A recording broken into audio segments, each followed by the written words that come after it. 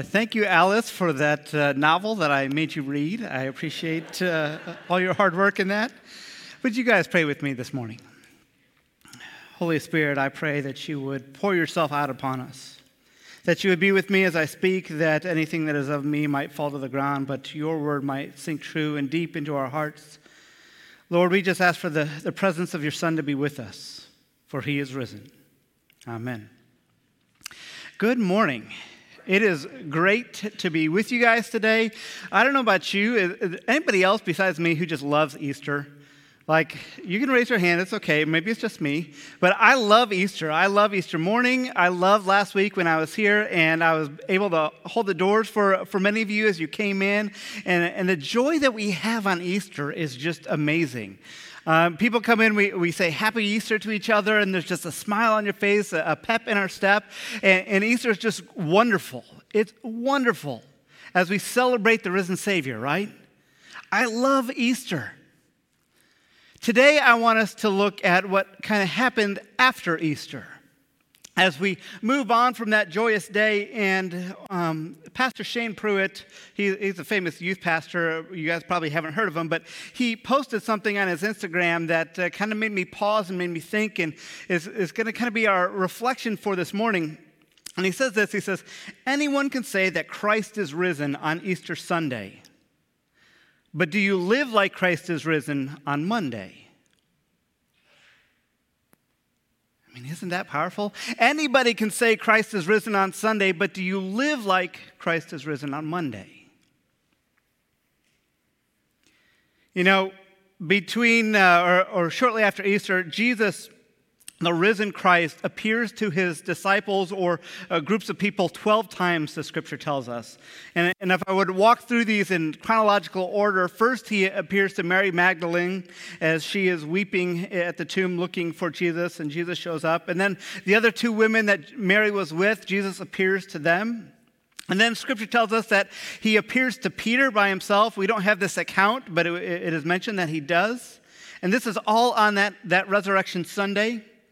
And then Jesus met with the two disciples who were on the road to Emmaus, and they were lost and confused, and Jesus explained the scriptures to them. And then that night, Jesus met the disciples for dinner. And he gathered with not the 12, but not the 11, because Thomas was not with them at this point in time, so it was 10. And so Jesus met with them. And then about a week later, he again met with his disciples. This time, Thomas was with them. And we'll talk about that in a little bit. And then a little bit after that, Jesus goes and meets with 7 disciples on the shore of Galilee, which you heard read, where Peter and the disciples were off fishing, and they came in for the night, and Jesus was there on the shore. And then after that, Jesus meets with the apostles on the mountain in Galilee and gives them the Great Commission. You know this from Matthew 28, if you're familiar with that. And then after that, it says that Jesus met with over 500 at once. Then after that, Jesus met with his brother James. And then he had a last kind of meal with his disciples where then he led them up to his ascension. And then the last record that we have of Jesus, the risen Christ, coming down and meeting with someone is when he meets Saul on the road to Damascus. And as I was looking through all of this that happened after Easter, I asked myself a question. I like to ask whys when I'm reading Scripture, and I was wondering, why did Jesus meet with certain disciples by themselves? I know he met with groups, but why did he individually decide to meet with Mary or with Peter or with James or with Saul or even Thomas? Why did he do that? And I've come to the idea that at least one reason why he met with those individually was because those individuals perhaps weren't living like Jesus had risen. They weren't living like Jesus had risen from the grave. Again, anyone can say that Christ is risen on Sunday, but do you live like Christ is risen on Monday? I want to look at 3 of them today: Thomas and Peter and Saul. And perhaps maybe you are in that same boat where they were at, the same life experience that they were going through when Jesus met with them. Let's first start at Thomas. Now, if you remember the timeline, Jesus had met with all the disciples except Thomas on that Sunday night, Resurrection Sunday. It wasn't until a week later where Thomas was there and he met Thomas. But after that first meeting, the disciples went and they found Thomas and they said, "Look, we have seen Jesus. He was there with us." And if you're familiar with doubting Thomas, right? You know that Thomas was said, I won't believe unless I can put my hands in the holes in his hands and in his side, right? It's like, unless I actually see the wounds for myself, will I believe that it's actually Jesus?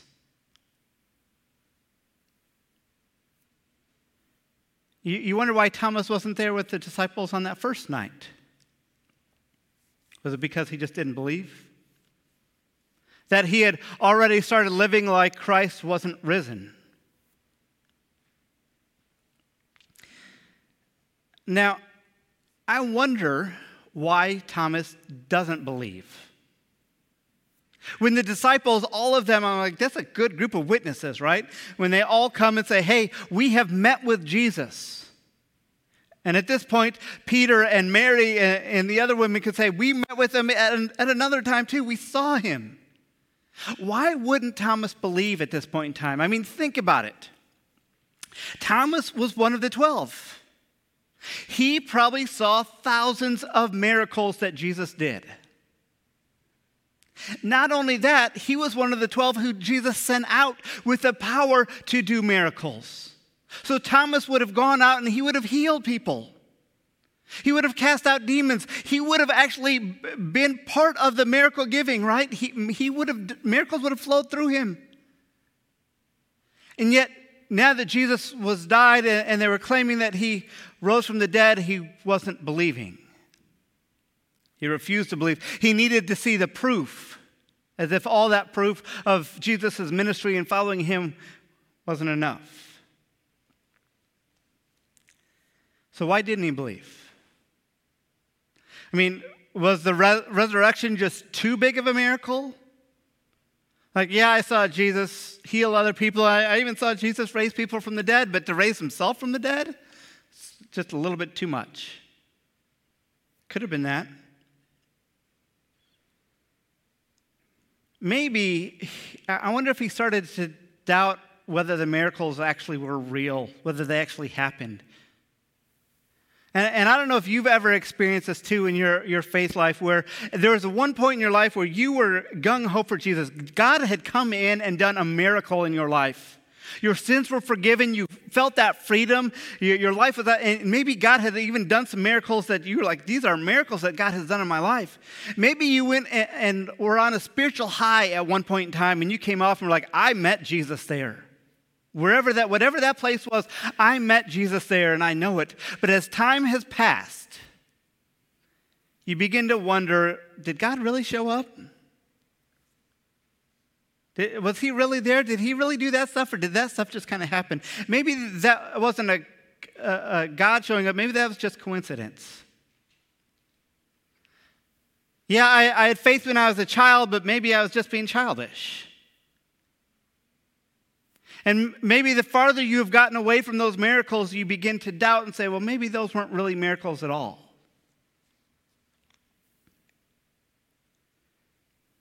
Or maybe it's doubt because God didn't show up the way you wanted him to show up. And maybe this is where Thomas was, where he assumed that Jesus would not be defeated by death. That he was the Messiah, that he was going to be the next king of the Jews, right? There's no way that he would actually allow himself to be killed on a cross and dead and buried. Are you in the same place? Where once you believed, but now you need help in your unbelief? You had a moment where you met Jesus and the miracles in your life, but now that time has passed. Or maybe you prayed for a miracle, for healing, and that healing never seemed to come. Or a time when you needed God, but God didn't seem to be there, and your belief has eroded away. And maybe now, like Thomas, you're living as if Christ never rose.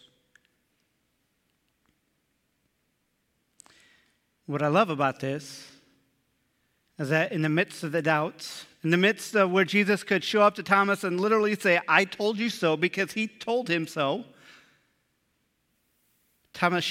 Jesus showed up to Thomas again and said, hey, Thomas. He calls him out with the disciples. He could have been like, hey, I'm with the disciples again, but Thomas, you weren't there the first time and you're not believing now. You can just stay out of it.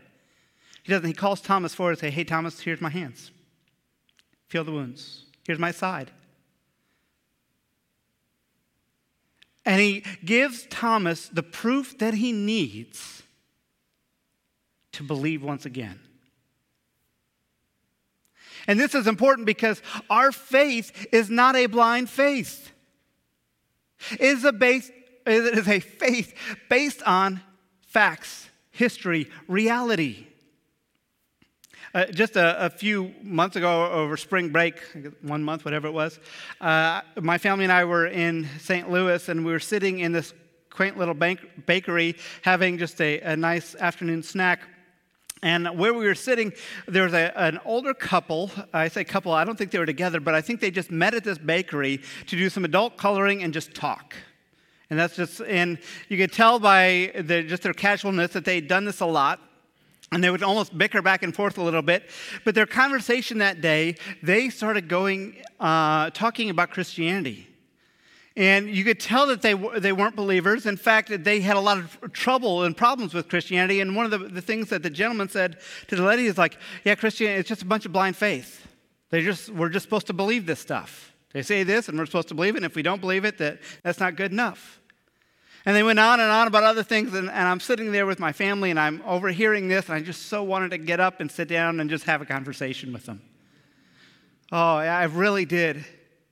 And I wanted to sit there and listen, like, all right, what is it that you're struggling to believe in, right? What is causing you to not believe? And one of the biggest misconceptions about Christianity is that it's supposed to be blind faith. No, it's not. Is it supposed to be childlike faith? Yes, but not blind. And if you are someone who needs to see the evidence is there. And Jesus will meet you to show you. Did you once believe and now need help in your unbelief? Let's move on to Peter.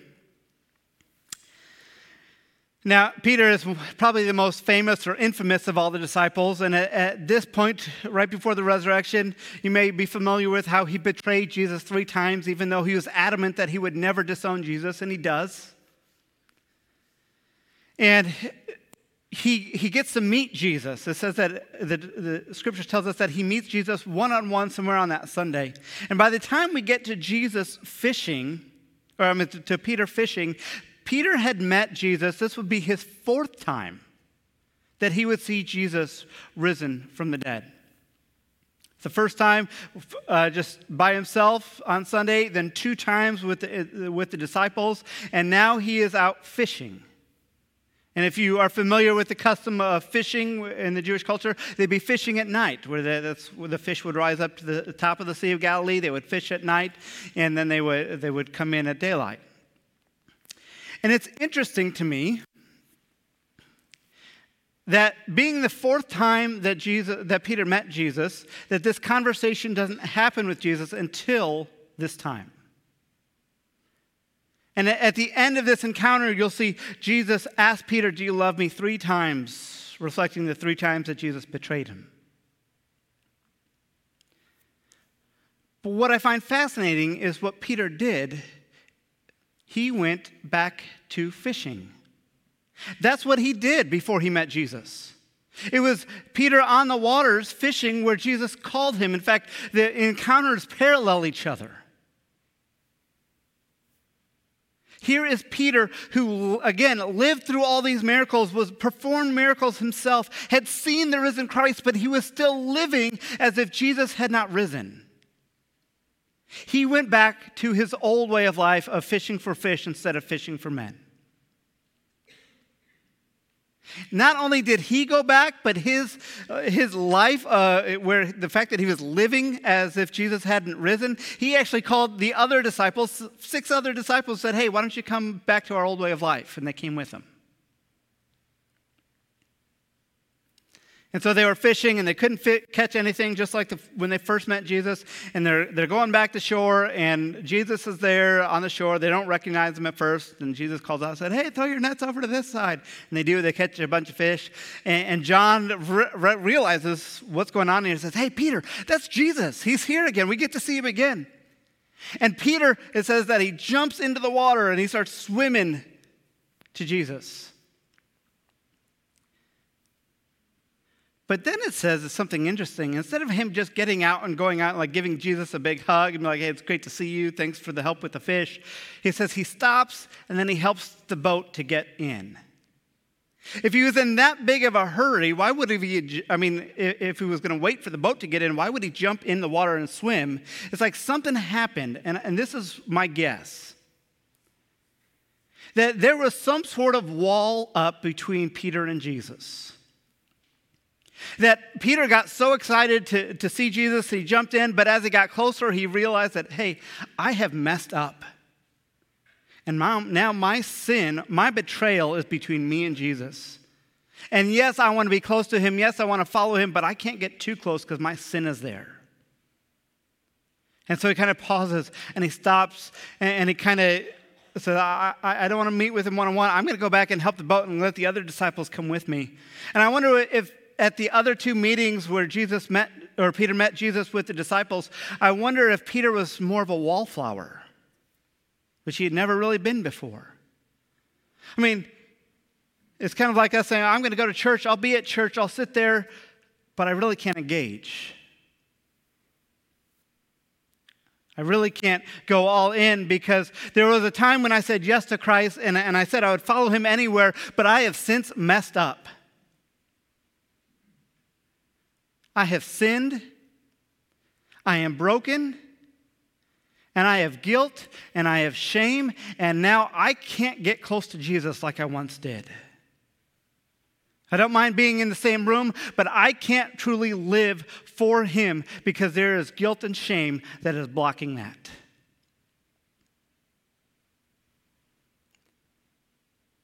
And friends, when we don't live as if Christ has risen, if we are living in our relationship with Christ as blocked because of sin and guilt and shame, we aren't living in the power of God. The other thing I find fascinating about the story is the fact that Peter jumped in the water and swam. You remember, this is the same guy who walked on water, right? He knew the power and the feeling of what it was to leap out of the boat and be able to walk on water. All he had to do was look at Jesus, and he could have ran to Jesus on top of that water. But he was living as if Christ hadn't risen. And so he had to swim. And I wonder if that went through Peter's mind. He was like, once I could do it, I could look at Jesus and I could walk on water, but now I can't because of my sin. And so he stopped and he waited for the rest of the disciples to come back in.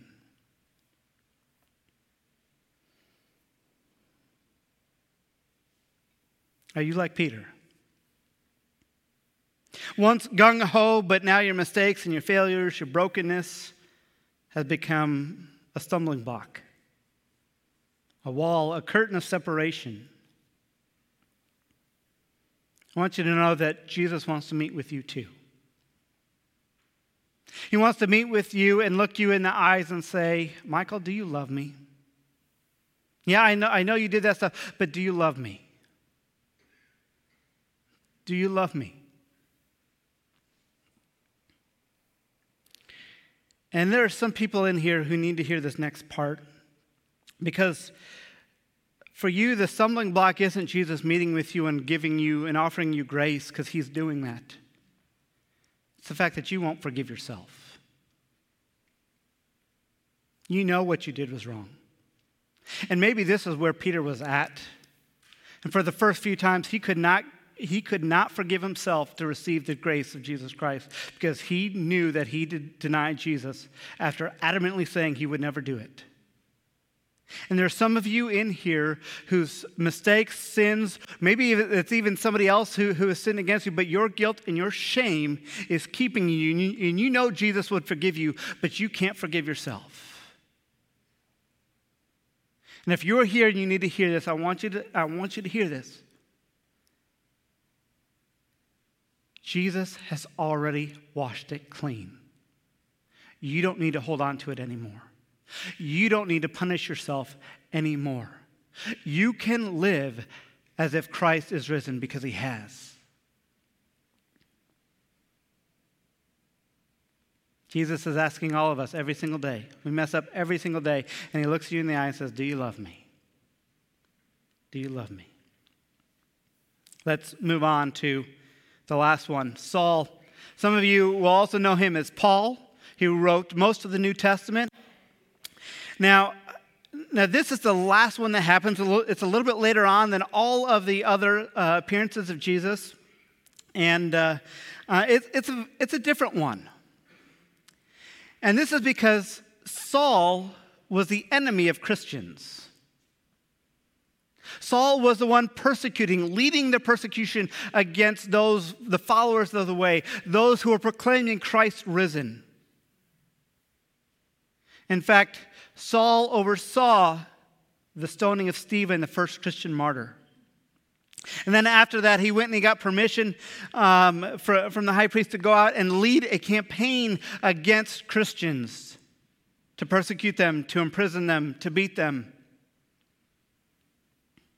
And that's what he was doing on the road to Damascus, to persecute Christians. And then Jesus shows up and says, Saul, Saul, why are you persecuting me? He says, who are you? Lord, who are you? He says, I am Jesus. I am Jesus. And Saul believes.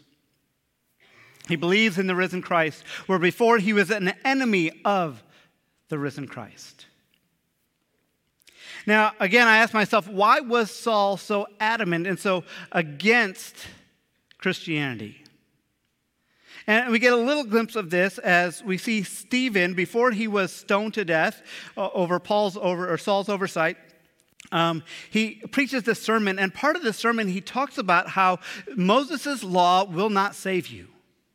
The law will not save you. The law is not in your salvation. It is in Jesus Christ where that salvation happens. And here is Paul, who is a Pharisee, the Pharisee of Pharisees. He is a rule follower. In fact, his whole life was built around following the Mosaic law. And here comes this Jesus who says, no, that law won't save you, but I will. And now all of a sudden, Saul's whole life has been a waste. And so Saul says, no, I won't believe in this. Because that means my life has been a waste. I will not believe in this. I am going to be an enemy to Christ and to Christians who proclaim him risen.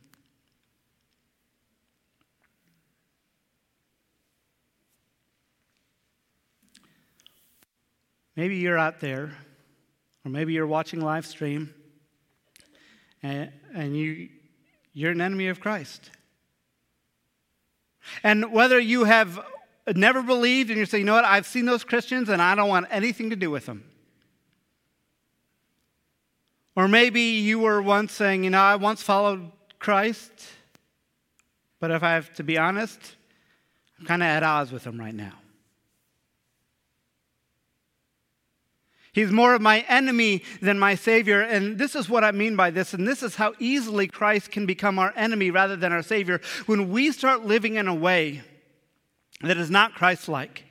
We know that when I'll talk about myself. When I'm living in a way that is not Christ-like, and if I have to encounter Christ, I know my way of living, he's going to come and say, hey, you shouldn't live that way anymore. And if I want to keep living that way, Christ's presence in my life is the enemy of that. And I move from just having my own mistakes and my own failures to saying, Jesus, I don't want you in my life because I want to live the life I want to live. And Christ has become my enemy instead of my Savior. Friends, I've seen this happen all the time.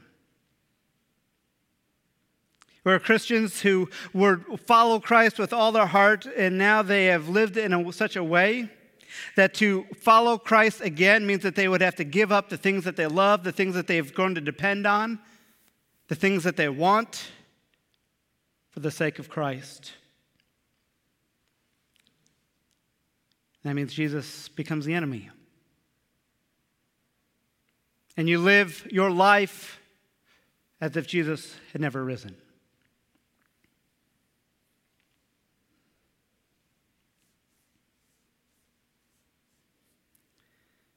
Friends, maybe you are like Saul, or Peter, or Thomas. Thomas, where doubt has settled in, or like Peter, where guilt and shame have separated you, or like Saul, and you've just become an enemy of the gospel. But here's the truth. Jesus is risen, friends. Can I get an amen? Jesus is risen. He is still alive today, just as he was last week, right? He's still alive. He has risen, and he wants you to live a resurrected life. He doesn't want you held back by condemnation, or he doesn't want you held back by doubt, and he doesn't want to be your enemy. He wants you to have life, and to have life to the fullest. To be filled with joy and love and peace and happiness, all of that, hope and power. He wants you walking on waters, not swimming through it.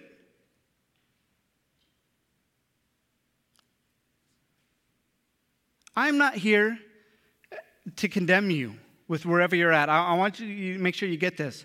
I am not here to condemn you. I am here maybe as a wake-up call.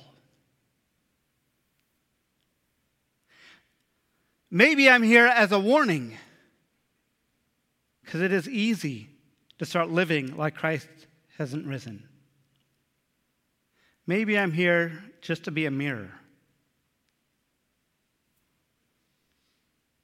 That maybe today we can ask ourselves, am I truly living like Christ is risen?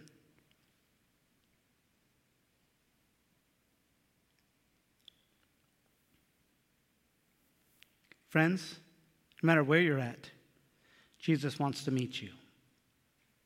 Just like he met with the disciples one-on-one, he wants to meet with you one-on-one, and he is there ready, and he even promises to seek me and you will find, knock, and the door will be opened. If you are struggling with your doubts, go to Jesus with your doubts. If you're struggling with your guilt and shame, lay him at the cross. And if you've been at swords with Jesus about how you're living your life, maybe it's time to lay those down.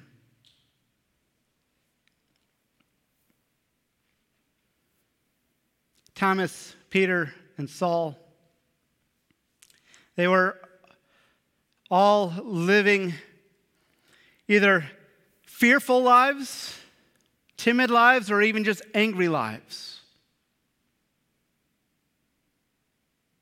But once they met Christ, the risen Christ, and they once again believed, everything changed in them. Everything changed in them. Saul immediately when he got his eyesight back, he went to the synagogues and started preaching the gospel of Christ resurrected. Peter stands up in Jerusalem where he was once too afraid to be arrested and crucified as well, and he preaches to the Jews where all of a sudden the first church started. It became a mega church, over 3,000 on that first day. He was this pastor of this huge church. Thomas, who wouldn't believe unless he saw and believed. And I don't know if you know this about Thomas, but he went out to become a missionary to India to spread the gospel there. And if you look at the lives of all of them, the witness of all of them, once they truly lived like Christ has risen, Thomas went east, Peter stayed put in Jerusalem, and Paul went west to Europe, to Macedonia, to Rome. And the kingdom of God launched across the world. Here's a reality. If we are living like Christ never rose from the dead, we have no witness of the gospel. We have no witness of the gospel. If Calvary wants to be a witness into this community, we need to live as a church as if Christ is risen in that power, in that forgiveness, in that hope. That when people see us, they say, what are they talking about? Jesus alive? What does that mean? What does that mean for me?